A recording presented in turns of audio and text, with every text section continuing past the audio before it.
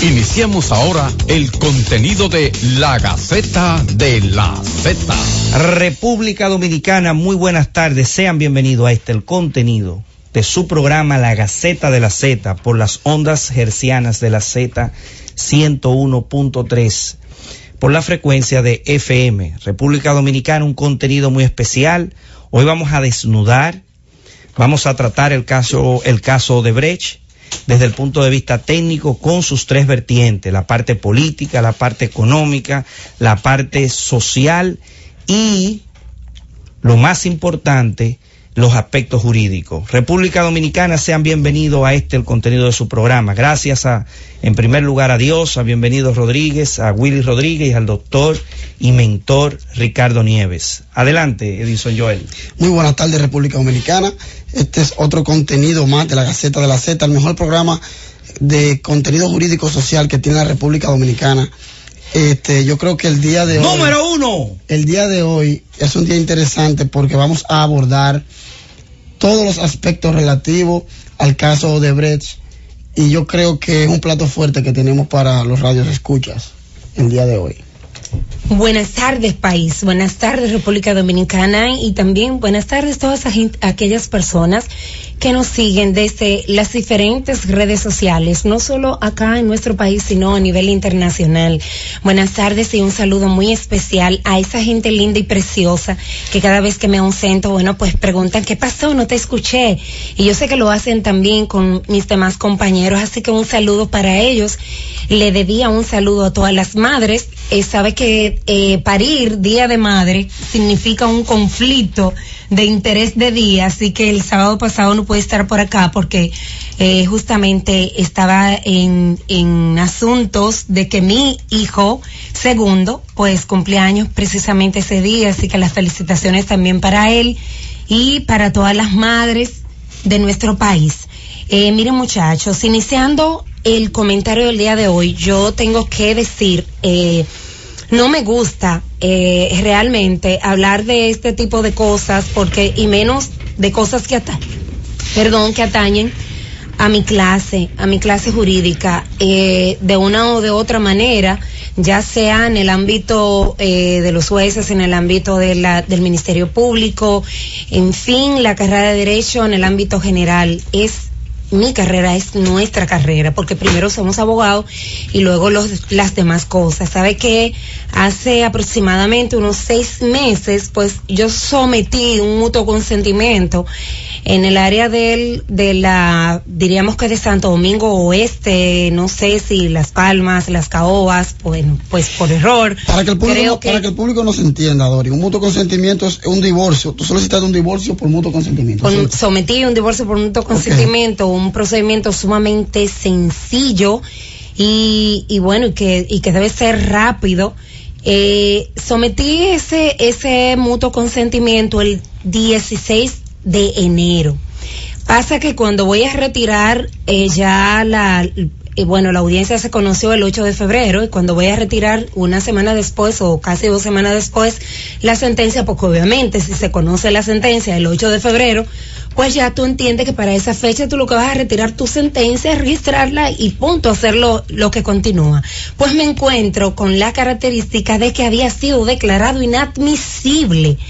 Bueno, al encontrarme con esta situación tan paradoja, tan diríamos que absurda, digo, pero ¿cómo es posible? Comienzo a revisar las causales de por qué la inadmisibilidad, y me doy cuenta de que el tribunal que cometió el error, el mismo tribunal, habiendo puesto o fijado la audiencia 8 días antes de cumplirse el plazo, que lo hubiese podido subsanar por el 48 del Código Procesal Civil, lo que hace que lo declaren admisible. Yo a todo esto digo, bueno, tengo que hablar con la magistrada, hay que ver si se le busca una entuerto, una salida.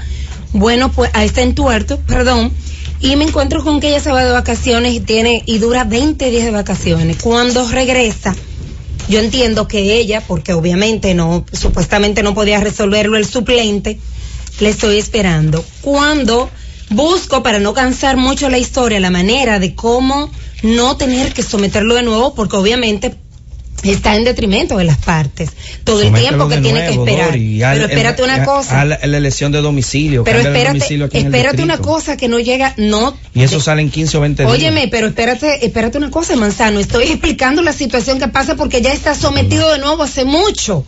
O sea, luego de todo esto, someto el expediente de nuevo, pero con la salvedad de que como pasó esa situación, pues ellos iban a tomar en consideración luego del primer mes que establece la ley y me iban a tomar en consideración. Lo sometí en marzo. El 26 de abril se conoció la audiencia. Cuando ya para esta fecha se supone que tiene que estar fuera la sentencia, me dice no, que a quien le van a asignar, que por favor solicite, hago una solicitud de fallo. Hago la solicitud de fallo, para el nuevo proceso. Luego de hacer la solicitud de fallo, que cuando lo va a conocer, a trabajar quien está designado, que se fue de licencia. Cuando ya regresa de licencia, que creo que se va a trabajar, muchachos, ustedes no se pueden imaginar, no, que no se ha trabajado porque ahora hay otra sala de familia que va a comenzar a trabajar en ese tribunal y que ese expediente fue enviado por inventario para que lo conozca un nuevo tribunal que todavía no se sabe ni siquiera cuándo va a empezar. Lo dije con todo el punto de detalle porque esto es absurdo con pez. No puede ser. Cuestión que debe ser ya por mutuo consentimiento, donde las partes han dado su mutuo consentimiento. ¿Cómo es posible? Suprema Corte de Justicia, quien sea, tiene que velar porque por lo menos en Santo Domingo Este, la tercera sala, eso es un desastre. Imagínate tú 6 meses para conocer un mutuo consentimiento. No puede ser. Eso tiene que resolverse. ¿Y cómo es posible que tú, después que propiamente por el mismo tribunal cometer el error, no resuelve eso, sino que todavía al final, cuando supuestamente lo vas a resolver, que hacemos todo lo posible, entonces lo pasa a otra sala por inventario? O sea, ¿para cuándo? 1 año. No puede ser, por Dios. No puede ser. Ahí está la denuncia de Doris. Hay que agilizar los tribunales. Ciertamente vamos a una pausa y continuamos con el contenido del programa. La Gaceta de la Z. Cada día, Olga sale temprano a trabajar, pero hoy es diferente. Cuando se sube al autobús se encuentra con Cucho, su amigo del barrio. Olga, ¿y tú tan temprano? ¿Va para la fábrica? Vengo de la fábrica. Estábamos instalando una línea de producción. Si tú ves esa máquina... La respuesta de Olga deja a Cucho anonadado. Tú eres una dura en eso. Yo quisiera ser como tú. Tú eres tan bueno como quieras ser. Mira, en el Politécnico van a abrir un bachiller en electrónica. ¿Tú crees? Sí, dale, yo creo en ti. Cree en ti, Cucho. En República Dominicana, empresas, gobierno y sociedad civil se unen para mejorar las oportunidades de educación y trabajo de los jóvenes. Si tienes entre 15 y 29 años, acércate al Politécnico más cercano y conoce más en nuestras redes sociales, en Facebook NeoRD, en Instagram NeoRedDon y en Twitter @jóvenesneo. Empresario, intégrate a NeoRD. Es tu oportunidad. Sigue la Gaceta de la Z. República Dominicana, continuamos con el contenido de la Gaceta de la Z. Señores, hay que hablar de un tema sensible. Creo que el caso más grande de corrupción desde que inició la vida republicana de la parte oriental de la isla española. La República Dominicana no contaba con una magnitud de proceso que pueda ser conocido. Debemos recordar que el caso de Brecht es un desprendimiento, si se quiere, de la operación Lavajato, que claro. En Brasil las empresas de Odebrecht no solamente se dedican a la construcción, sino también a temas de tecnología. Entonces, en ocasión se daban y se licitaban las obras en Brasil, y en el Consejo de Administración de esa empresa comenzaron a ver los acuerdos colusorios para beneficiarse en las licitaciones sin necesariamente haber elementos de soborno. Pero comenzó a hacerse esa práctica, alguien la despide en una secretaria y ella comienza a hacer las delaciones de todo eso. Eso arrastra un grupo importante de empresas y consorcios. Por ejemplo, en otros países es obligatorio que las empresas extranjeras que vayan a licitar tengan un componente del 40% de empresas locales, para que los fondos y los dólares se queden, porque todas esas obras se hacen con empréstito, porque no existe la liquidez para un Estado asumir, y ese es el riesgo de ese tipo de magnitud de obras. Las obras son necesarias, las licitaciones no están prohibidas, el desarrollo de las telecomunicaciones, de las vías del país, fortalecen y enriquecen. De hecho, en los países desarrollados, la construcción es el mecanismo que pone en viva la economía. Por ejemplo, en Santo Domingo no se produce nada, leche, no hay mataderos, no hay agricultura. Lo único que sostiene la economía es la parte financiera en Santo Domingo y la construcción. Entonces es importante la construcción, eso no se puede detener.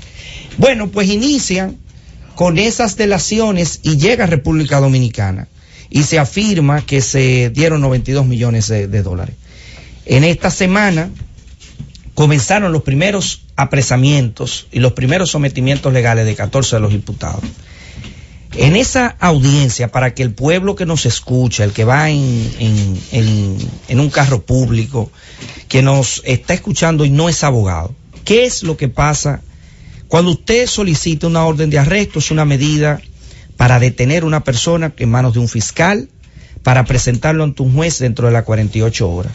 Ciertamente tienen razón los abogados cuando sostienen que eso debe de decidirse en 48 horas. Es decir, la prisión debe de decidirse si se quedan o no. Eso no el hecho de que le den prisión no quiere decir que las personas son culpables. Su presunción de inocencia, es decir, que usted sea inocente, se mantiene.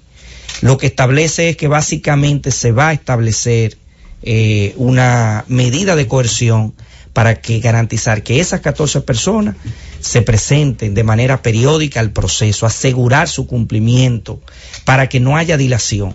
Imaginemos estas 14 personas fuera, desaparecidas, el proceso no continúa, se desglosa, se hablan 14 procesos judiciales y puede descontinuarse. Entonces hay un aseguramiento. Si es con un grillete electrónico, se sabe dónde están; si es arresto domiciliario, se sabe dónde están; si es prisión preventiva. A mi juicio particular, a Francisco Manzano, tomando en cuenta, no importando la gravedad de los hechos que se involucran, yo creo que en este caso ya han dado señales de que no va a haber prisión preventiva, porque ya comenzaron a salir las noticias de que las cárceles están sobrepobladas, de que no existe elementos, de que estas personas tienen un grado de solvencia moral, económica, que no le va a impedir, tienen lo que se denomina técnicamente arraigo económico y familiar dentro del proceso. Pero están arreglando las cárceles. O sea, en Najayo están remodelando y remodelaron el Palacio de Justicia, y por coincidencia, después de la remodelación de la cárcel del Palacio de Justicia, por coincidencia. ¿Coincidencia? Fue que vinieron los arrestos, digo por coincidencia. Están arreglando de que 10 cubículos en Najayo. Exacto, bueno, o sea, que bueno. Pero independientemente ya, o sea, ese comentario de Manzano habla del tema del peligro de fuga, pero recuerden también que existe la figura de riesgo procesal.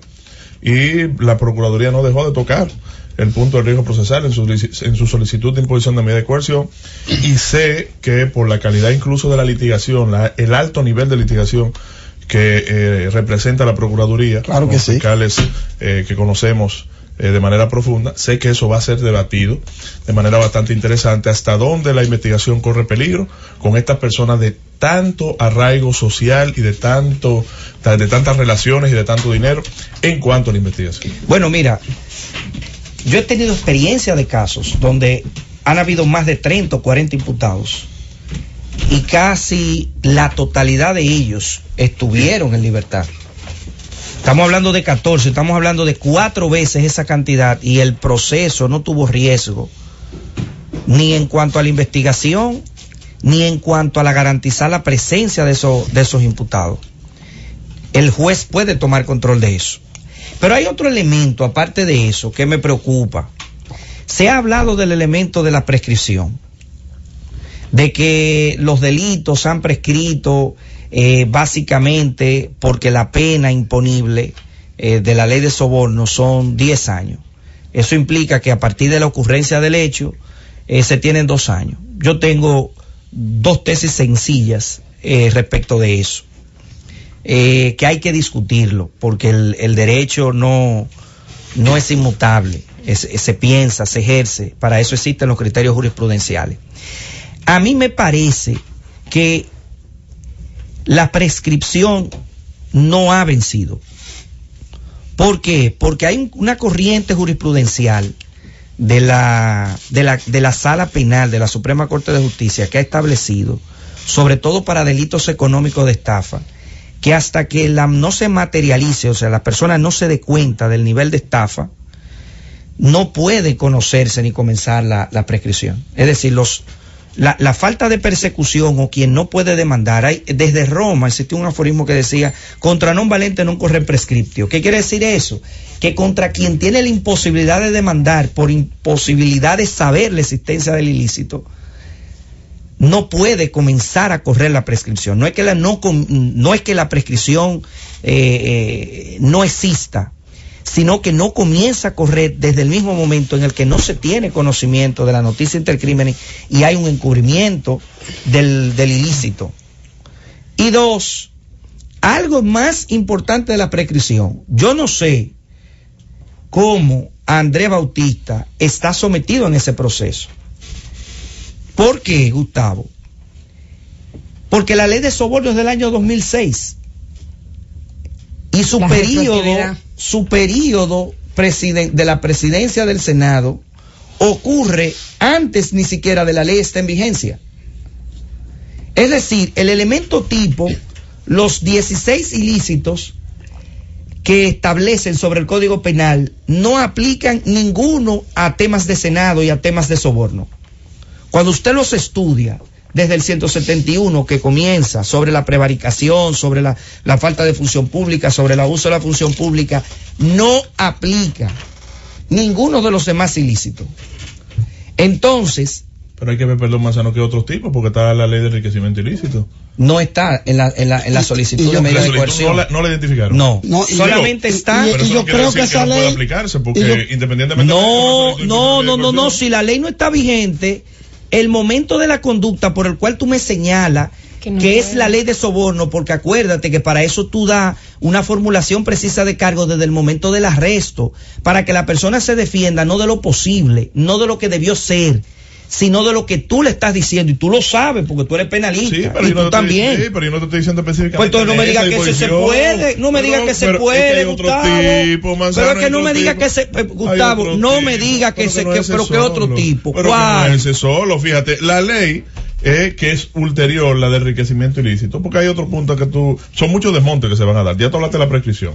Si se va a estafa, se va a asociación de malhechores, porque asociación de malhechores no puede subsistir. Pero en la asociación de malhechores yo no la vi. Tampoco. Digo, yo no la vi. Sí está ahí. 265. Sí, yo incluso escribí sobre pero no.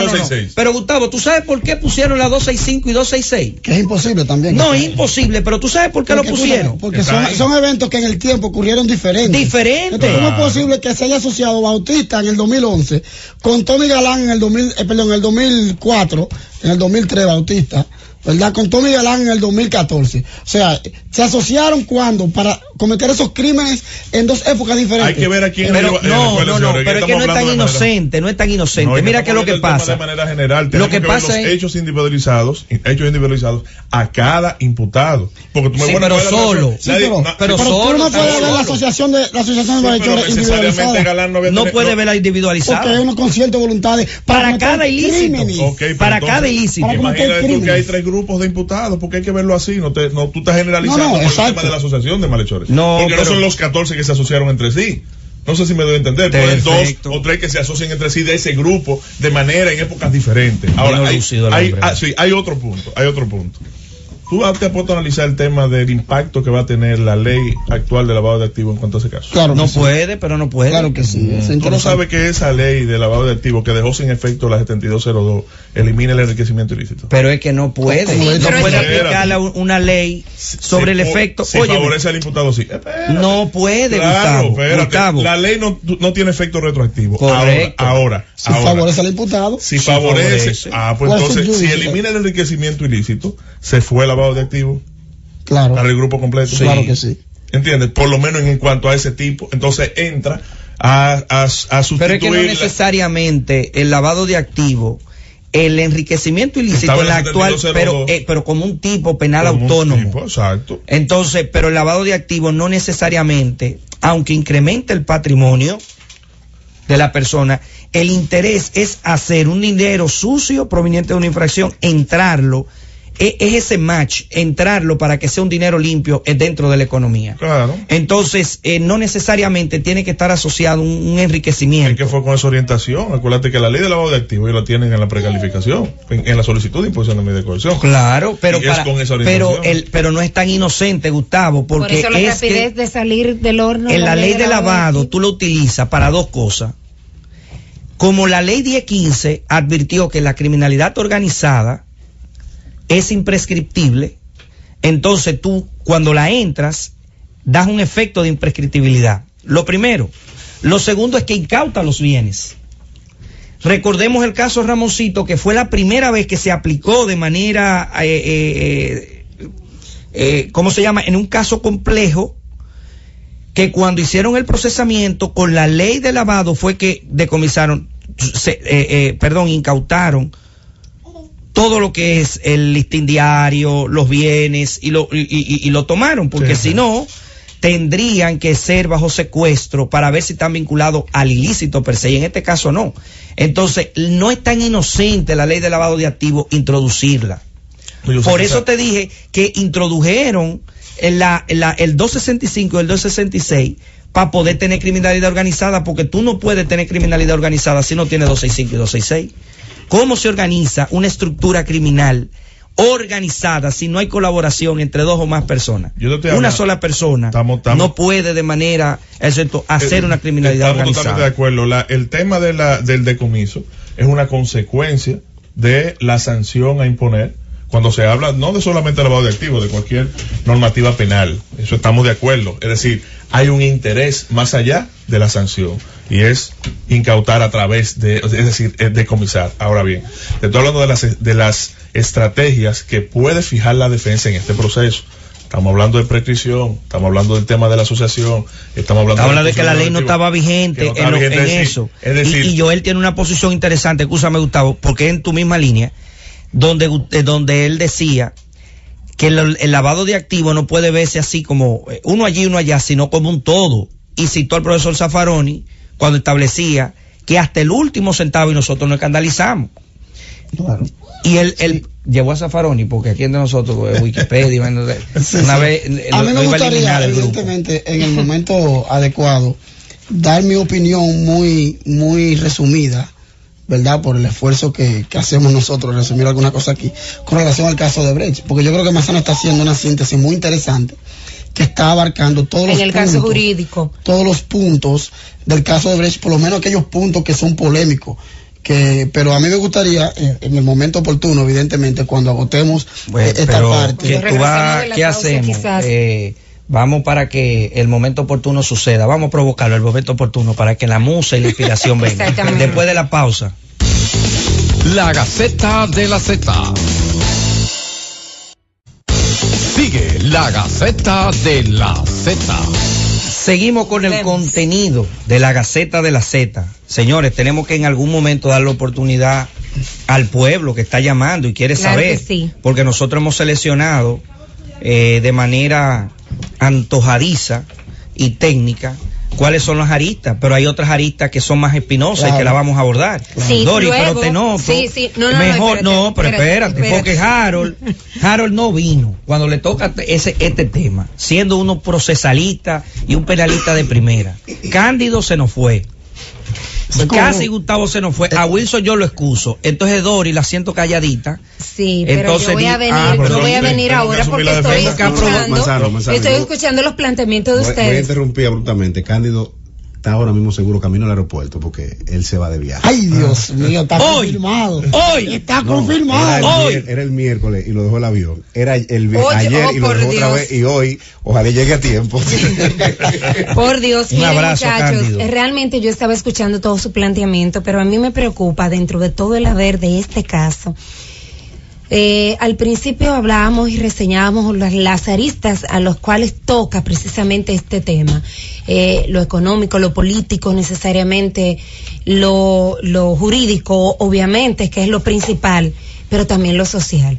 Me llama la atención el punto, y yo quiero que el país pues estés atento en esta situación. Una de las partes que más puedo denotar dentro de lo que es el ámbito jurídico para que esta situación llegara hasta este momento y que no podemos dejar de lado es precisamente esa aplicación de la ley que tiene que, a partir de este caso, porque muchas personas solamente están viendo, bueno, el terremoto de Brecht, todo lo que ha venido a pasar con este tema, pero la parte buena de todo este tema es que de ahora en adelante necesariamente República Dominicana tiene que cambiar en el ámbito jurídico, en el ámbito político, es necesario, o sea, ver todas estas figuras y todos estos funcionarios políticos en esta situación, a la altura que estamos viviendo en República Dominicana, es para llamarnos la atención, es para que todos nos pongamos, todos los entes, la parte privada, porque no solamente es la parte política, la parte privada también, ¿dónde quedará Latinoamérica completa que ha venido al tema? ¿Me vas a decir algo? ¿Me vas a interrumpir? Sí, en ese tema privado, Dori, te pregunto, ¿podemos hablar de soborno entre entes privados? Es decir, ¿se puede articular el tipo penal de soborno si Odebrecht le da dinero a un agente privado, dígase a Rondón? No es el soborno para los funcionarios públicos, no es un delito especial. Sí. Entonces, el pago sí de Odebrecht hacia Rondón, por lo menos ese puente, ese primer puente, técnicamente no es un soborno. Sí, no, pero ahí no vamos a ver que sea el soborno. Debería de haber entonces una autoría mediata para establecer el que Odebrecht utilizó a Rondón como una forma, ¿verdad? No voy a decir de instigación, sino como un autor mediato, es decir, como cuando usted toma a un menor para que venda droga, cuando cae preso, el menor recibe un tratamiento especial, porque son conflictuantes con la ley. Entonces, si Odebrecht utiliza a Rondón, en Rondón no es funcionario, ni tiene que tomar una decisión contra el Estado. Sobre él ahí mismo no hay soborno. Y si tú haces una delación premiada con el sobornante, y hay otro tema, Gustavo, que vamos a tener que discutirlo, que es el decomiso de los bienes. ¿Por qué? Porque la ley de soborno establece que es al sobornante. Dice, el sobornante no podrá alegar la violación a la devolución de los fondos.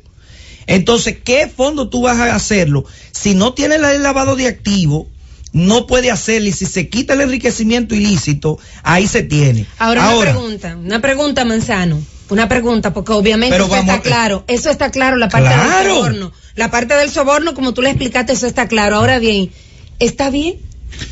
Está bien que pase eso, que todos, que la parte privada y que la parte pública estén en la misma situación. Mira, Dori, yo creo... Vamos a ver el representante que mandó Cándido, a ver si viene con alguna teoría rara. No, yo lo que creo es que no he terminado todavía mi planteamiento. Frente de una evidencia de que el sistema es débil. De que el sistema está dañado, porque está podrido. El sistema tiene diseñados unos controles que deben generar alertas.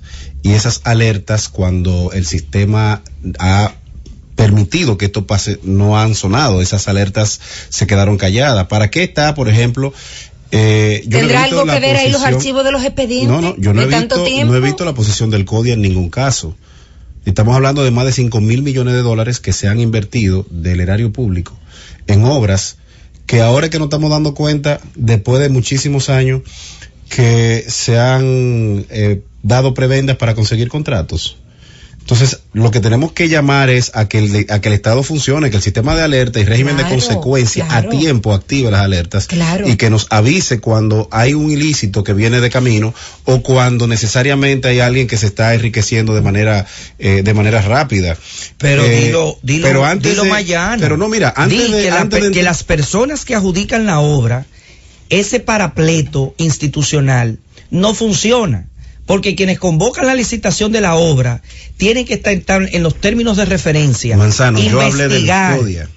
El CODIA es lo que pero el CODIA es un colegio. Es el colegio, pero no tiene obligación. Pero no tiene, sí, tiene que velar porque sus miembros porque sus miembros estén bien protegidos, igual que el colegio de abogados. Que el colegio de abogados tiene que velar, tiene que velar por eso. El CODIA no tiene, óyeme, el CODIA, la función del CODIA es que el Estado transfirió ese riesgo social que representan a los profesionales para que se agrupen y lo sancionen. El colegio de abogados está para sancionar abogados, no para supervisar. Si el ejercicio de abogado es prófano y el CODIA no tiene esa responsabilidad, la responsabilidad no se la quitemos a quien la tiene. No, la principal, obviamente. Es el comité de cosas. No, pero que eso es un paño tibio, perdóname, con todo el respeto y la admiración que tú me mereces. Mira, yo estoy diciendo que no puede ser, es que quien adjudica la obra tiene el pliego de referencia, se licitan y ahí hay ilícitos que se dejaron fuera. Entonces, que obras públicas. ¿Tú sabes por qué se dejaron fuera esos ilícitos de la ley de contratación?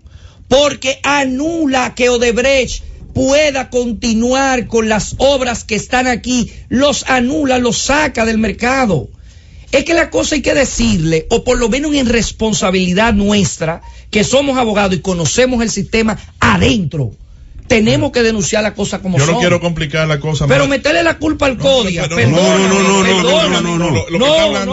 yo no le estoy echando la culpa al CODIA. Claro que no. Yo le estoy diciendo que hay un sistema de alarmas que el CODIA es parte de ese sistema de alarmas.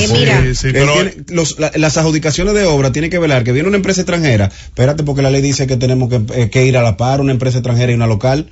Entonces, tenemos que tratar de que vayamos equiparados. Mira, dos cosas. Pero si no hay recursos locales para la magnitud de la obra, se excepciona. Entonces no. Sí, pero lo que está hablando específicamente, dos cosas muy breves, Doris. Lo primero es que lo que él habla de la gestión de la imagen por parte del CODIA a favor de los ingenieros, es decir, procurar que sea un ejercicio digno. Pero está bien, no estamos hablando de que incide, de que tiene una responsabilidad. Está hablando como un organismo que representa a los ingenieros. Como parte del sistema de la sociedad. No está hablando de que identifique que tiene un peso, en el proceso penal. Ahora bien, otra cosa, tú estás hablando de abrir un poco más el abanico de las individualizaciones. Yo te voy a decir algo. ¿Qué? Las instituciones bancarias, por ejemplo, como sujetos obligados. Tú sabías que cada transferencia de esas que se hicieron, que fueron muchas, deben tener una justificación, deben tener, un soporte. Se generaron las alertas desde los bancos hacia los organismos de seguridad en materia de lavado de dinero. Estoy seguro que sí. El sistema bancario, eso es lo que me refiero. El sistema bancario dominicano no tiene ningún tipo de casos que involucre temas de apañar o de transferir. Usted recibe $1 más por encima de los 10,000 pesos y eso no se refleja en la cuenta. No digas eso, Gonzalo, porque son muchos los bancos. Son muchos los bancos que han venido del país, tú lo sabes, los bancos de República Dominicana. Es que esas transferencias, mi querido Gustavo, no fueron locales. Las transferencias locales ya vinieron de otro banco y hay compensación. Yo lo sé. Por eso es que yo siempre he dicho que se necesita asesoría se necesita asesoría. Hay que reforzar la parte del Ministerio Público, porque el Ministerio Público, y no te estoy diciendo de abogado, es de financista, de administración. Vamos a poner la cosa un poquito más clara. Pero terminando. Por favor, espérate, que Manzano ha puesto un ingrediente. No fue como bueno que los bancos de aquí son serios. Son muchos los bancos. ¿Son serios? Que se han cerrado. Son muchos los bancos que se han negociado y son muchos los que se han absorbido por un sinnúmero de prácticas. Y tú lo sabes. Y son muchos los escándalos bancarios. Recuérdate que las transferencias que hizo Odebrecht a Rondón la hizo a través, es decir, las transferencias llegaron a cuentas cuyas titulares eran compañías de carpeta, offshore. Ahora, esas empresas debieron hacer transferencias a otras personas. Pero tú lo que me estás diciendo es que el sistema bancario debió de haber rechazado una operación. Rechazado no. ¿Por qué? Porque la investigación se tome en cuenta, que la investigación se tome en cuenta todos los movimientos y operaciones de transferencia que se hicieron, no solamente de Odebrecht a esas compañías de carpetas, sino de esas compañías, de esas cuentas, a dónde fueron a parar. Una pregunta, es que se somete, óyeme, tú recibes una transferencia y se comunica a la superintendencia, a la unidad de prevención de lavado. cada transferencia mensual se recibe en los reportes. Manzano, es que es la autoridad, Manzano, es que estamos tirando la responsabilidad a quien no la tiene. Manzano, esa es la cosa. Manzano, Gustavo, todos un sistema diáfano, el sistema de supervisión que se investigue desde la A hasta la Z. Pero una pregunta, pero no me quiera meter de que responsabilidad en los entes que no la tienen. Óyeme, el sistema bancario tiene una superintendencia. Es abrir el abanico. Yo no estoy diciendo que son responsables. Es abrir el abanico, que quede claro que en materia investigativa, se investigue de la A a la Z, que no me dejen a nadie fuera. Eso es lo que estoy diciendo. ¿O tú quieres que dejen fuera a las instituciones bancarias? ¿Tú eres abogado de la institución bancaria? Miren, no. Me siento tranquila porque le metí no soy abogado, pero fui abogado de la institución bancaria. Ustedes todos como que se dejaron provocar, ¿verdad? Por mi comentario. Sin embargo, donde quiero llegar precisamente es que es un sistema diáfano, claro, transparente, no solamente en la República Dominicana. Yo escribí el otro día y decía, ¿será que va a volver el tiempo precisamente de las revoluciones? Si nosotros nos damos cuenta, esto está pasando no solamente para la República Dominicana, al contrario, aquí creíamos que nunca iba a estallar, pero Latinoamérica entera es el ciclón Odebrecht que ha destapado precisamente el sistema de justicia, el sistema económico, el sistema político y el sistema social. Y lo que decía Edwin ahorita, por mi comentario, precisamente es que, no es el CODIA, no es obra pública, es que es una alerta. Ahora yo le pregunto a ustedes, en un sistema transparente, claro y diáfano, ¿se hubiese podido evitar que pasara lo que está pasando hoy día con Odebrecht? Pero eso es un deber ser, Dori, eso es... bueno, pero del deber ser vamos al ser. No, las cosas no funcionan así, es decir, hacer un llamado de reflexión a la gente mala para que depongan en sus actividades, eso no... pero no es a la gente mala, al sistema de justicia, al sistema de justicia. Pero es que la justicia no aplica ahí, no comienza ahí, hay otro sistema de regulación antes, que son administrativos. Óyeme, la justicia actúa para dar una idea, para que la idea se me tome clara, lo que quiero decir es que en toda esta situación en República Dominicana, la cadena de casos de archivo de expediente, de que no se le hace nada que tenga que ver, dañar a ninguna imagen, que cometa lo que cometa y seguimos igual. Pero oye, a mí me da cuerda con Manzano, porque Manzano viene y dice, no, que las instituciones bancarias, pero en el Banco Peravia hubo una denuncia de que se llevaba un dinero semanal a la superintendencia de banco. Una denuncia, no, en un interrogatorio. Eso es mentira. La fiscalía. ¡Mentira! Eso es mentira. Que se hizo la fiscalía con nombre y apellido. No. Con nombre y apellido. Bueno, pero eso era una persona, no el banco. Manzano. Porque el presidente del... Oye, no. Es que el presidente, lo que tú tienes que decir, es que se le venció el plazo de la medida, del plazo razonable de la prisión preventiva y esa persona todavía está presa.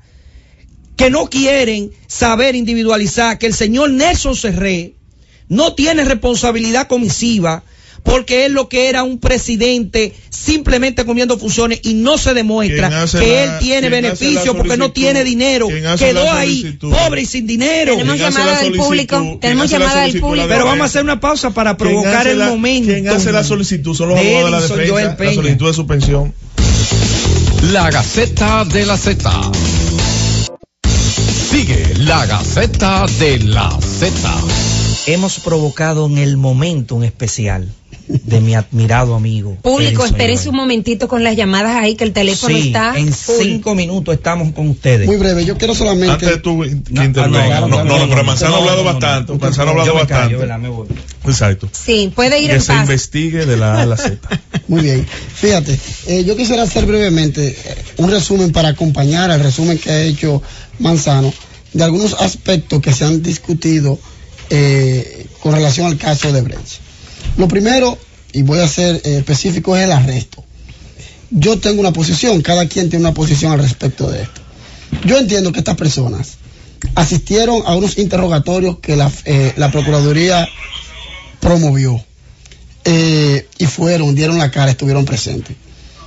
Además de eso, públicamente expresaron que estaban disponibles para en cualquier momento que la Procuraduría necesitara investigarlo y estaban presentes para cualquier diligencia procesal donde ellos fueran necesarios. Muy bien. Estás hablando de los que no fueron arrestados, obviamente. No, yo estoy hablando de todos los que fueron interrogados.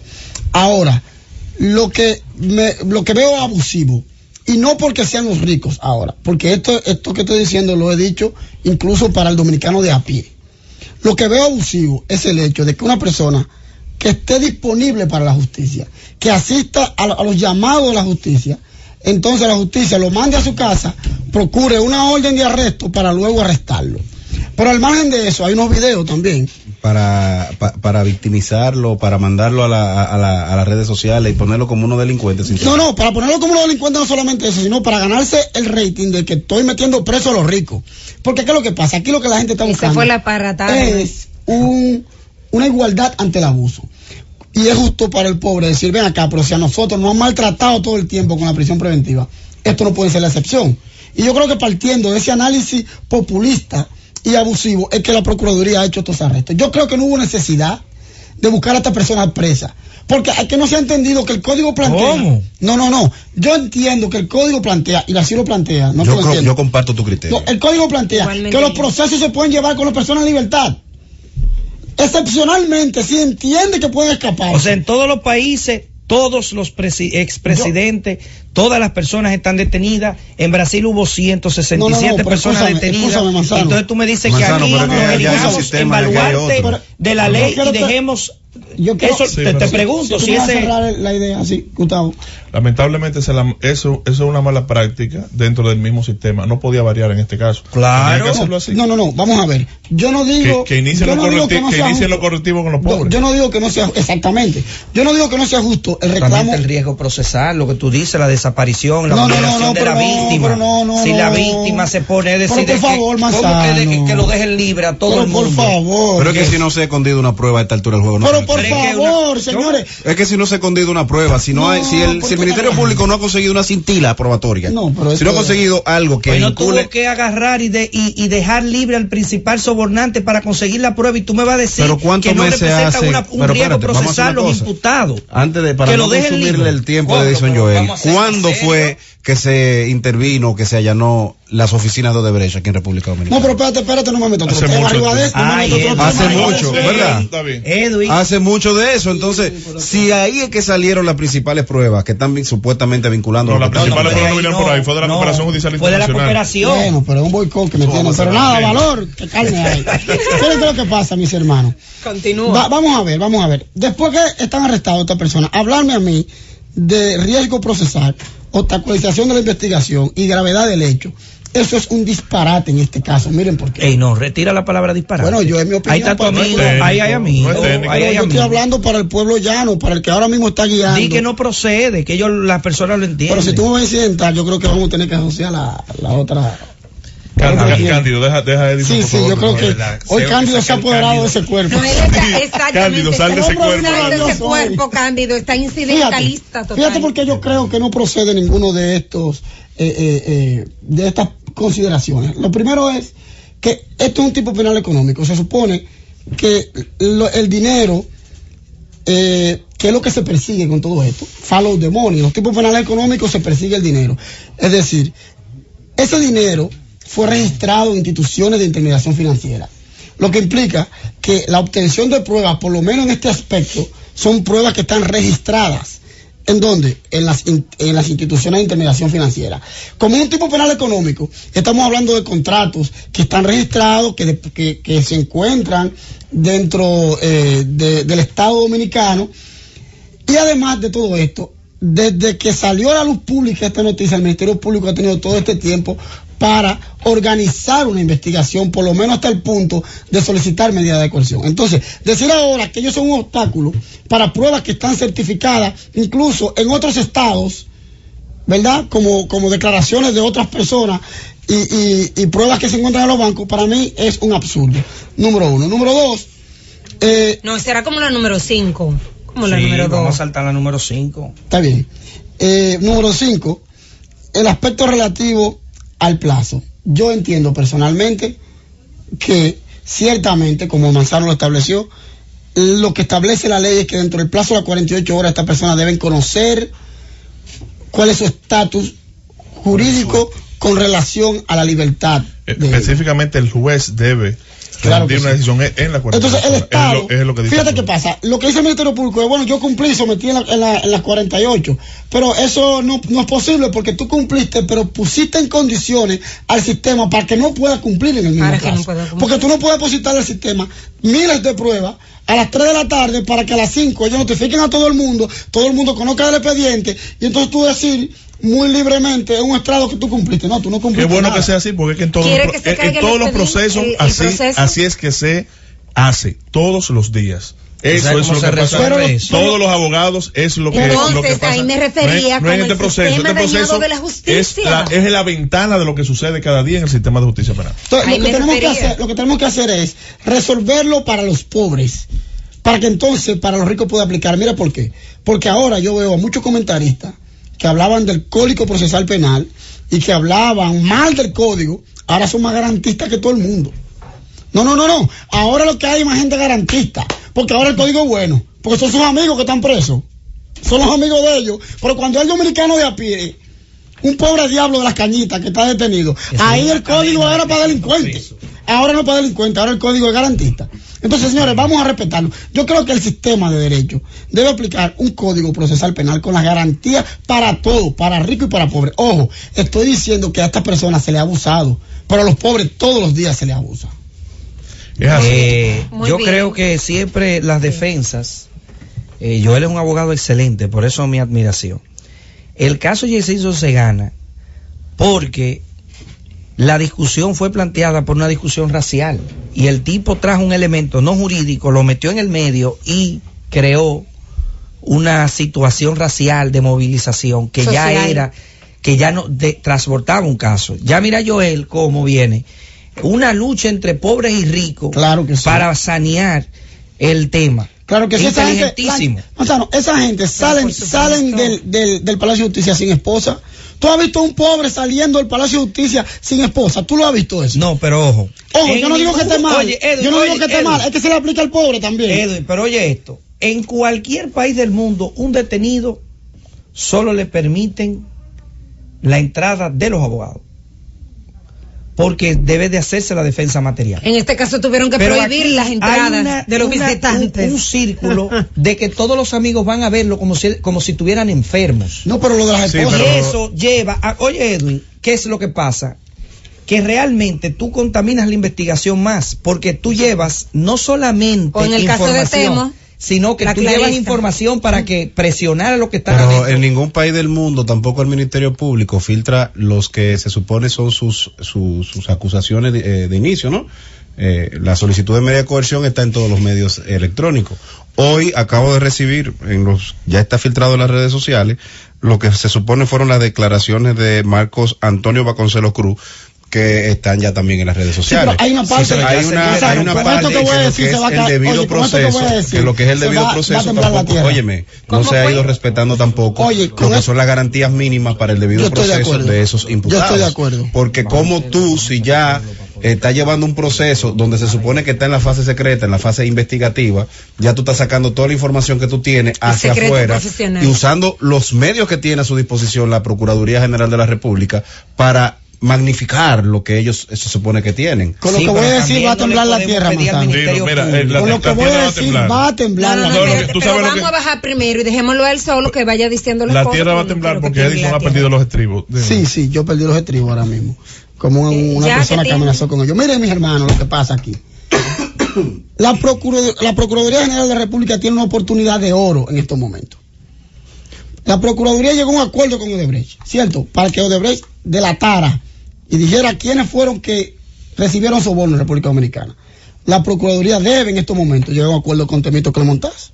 Y con todos los imputados. No, con el que quiera hablar, porque los demás no han querido hablar. Bueno, pues mira, Edison, entonces yo creo que se haga también un acuerdo igual que se hizo con Odebrecht, ahora con Temo. Sí, pero después eso viene. Tú verás que sí, pero vamos es que a ver hace mucho daño las verdades y medias verdades, porque las medias verdades dichas como si fueran verdad van a dañar el proceso. Sí, pero la Procuraduría está mezclando medias verdades y van a dañar a mucha gente pero que no tiene nada que ver con eso. También hay que entender que un proceso de esta naturaleza necesita que la población esté siendo informada periódicamente. Claro, yo prefiero totalmente de acuerdo un Ministerio contigo. Público filtrando información, aguardando mi información para que después no resulten las cosas como son. Pero lo quiero también para el caso, como ciudadano. Pero lo quiero también para el caso de Zoe, pero lo quiero también para el caso de los sobornos. Hay llamada del público. Edwin, llamada del público. Buenas tardes, su nombre, ¿de dónde nos llama?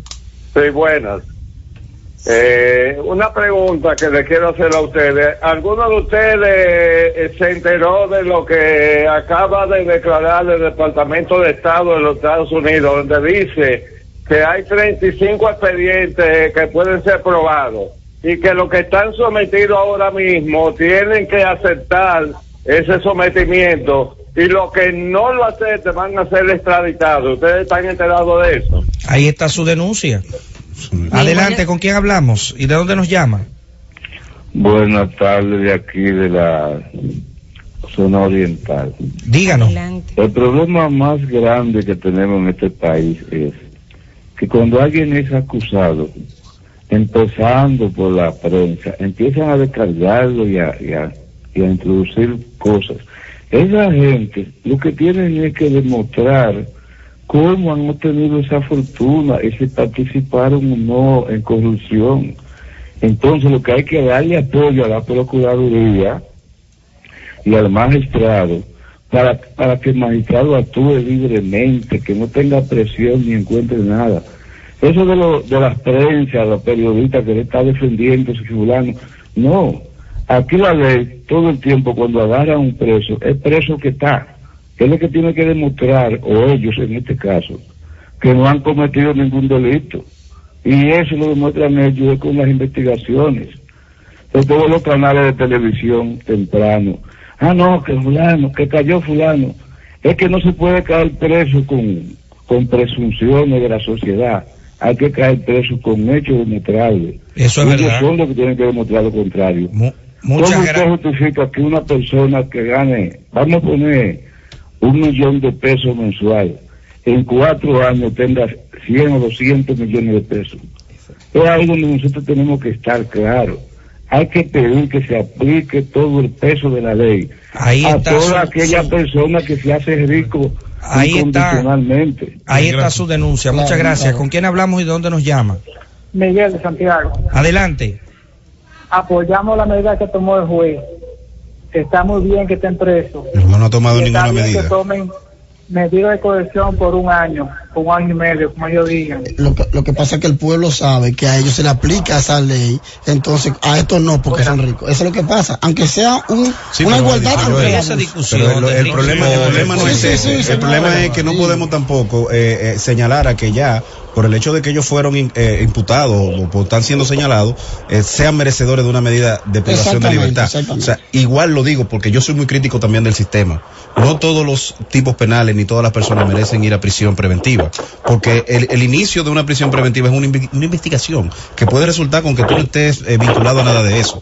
Y entonces ya después, ¿quién te va a resarcir? Otra persona sí, pero hay un asunto de la gravedad del hecho. No podemos olvidar. Cada caso, está totalmente de acuerdo contigo. La medida de coerción no podemos hacer, pero no podemos hacer un análisis genérico de las medidas de coerción. Cada caso es particular, el riesgo es particular y cada caso debe analizarse. Vamos a tomar la última llamadita. Sí, buenas tardes, ¿dónde nos llama? El hombre que se puso $1,000,000 de pensión, también que vaya, que está en esto. Ahí está, ¿de dónde nos llama? Adelante. Buenas tardes, muchas gracias. Yo entiendo que sí hay asociación de malhechores. Eso es verdad, adelante, ¿con quién hablamos y de dónde nos llama? Sí, mucho gusto, le habla Genaro García en Bélgica, Europa. Adelante.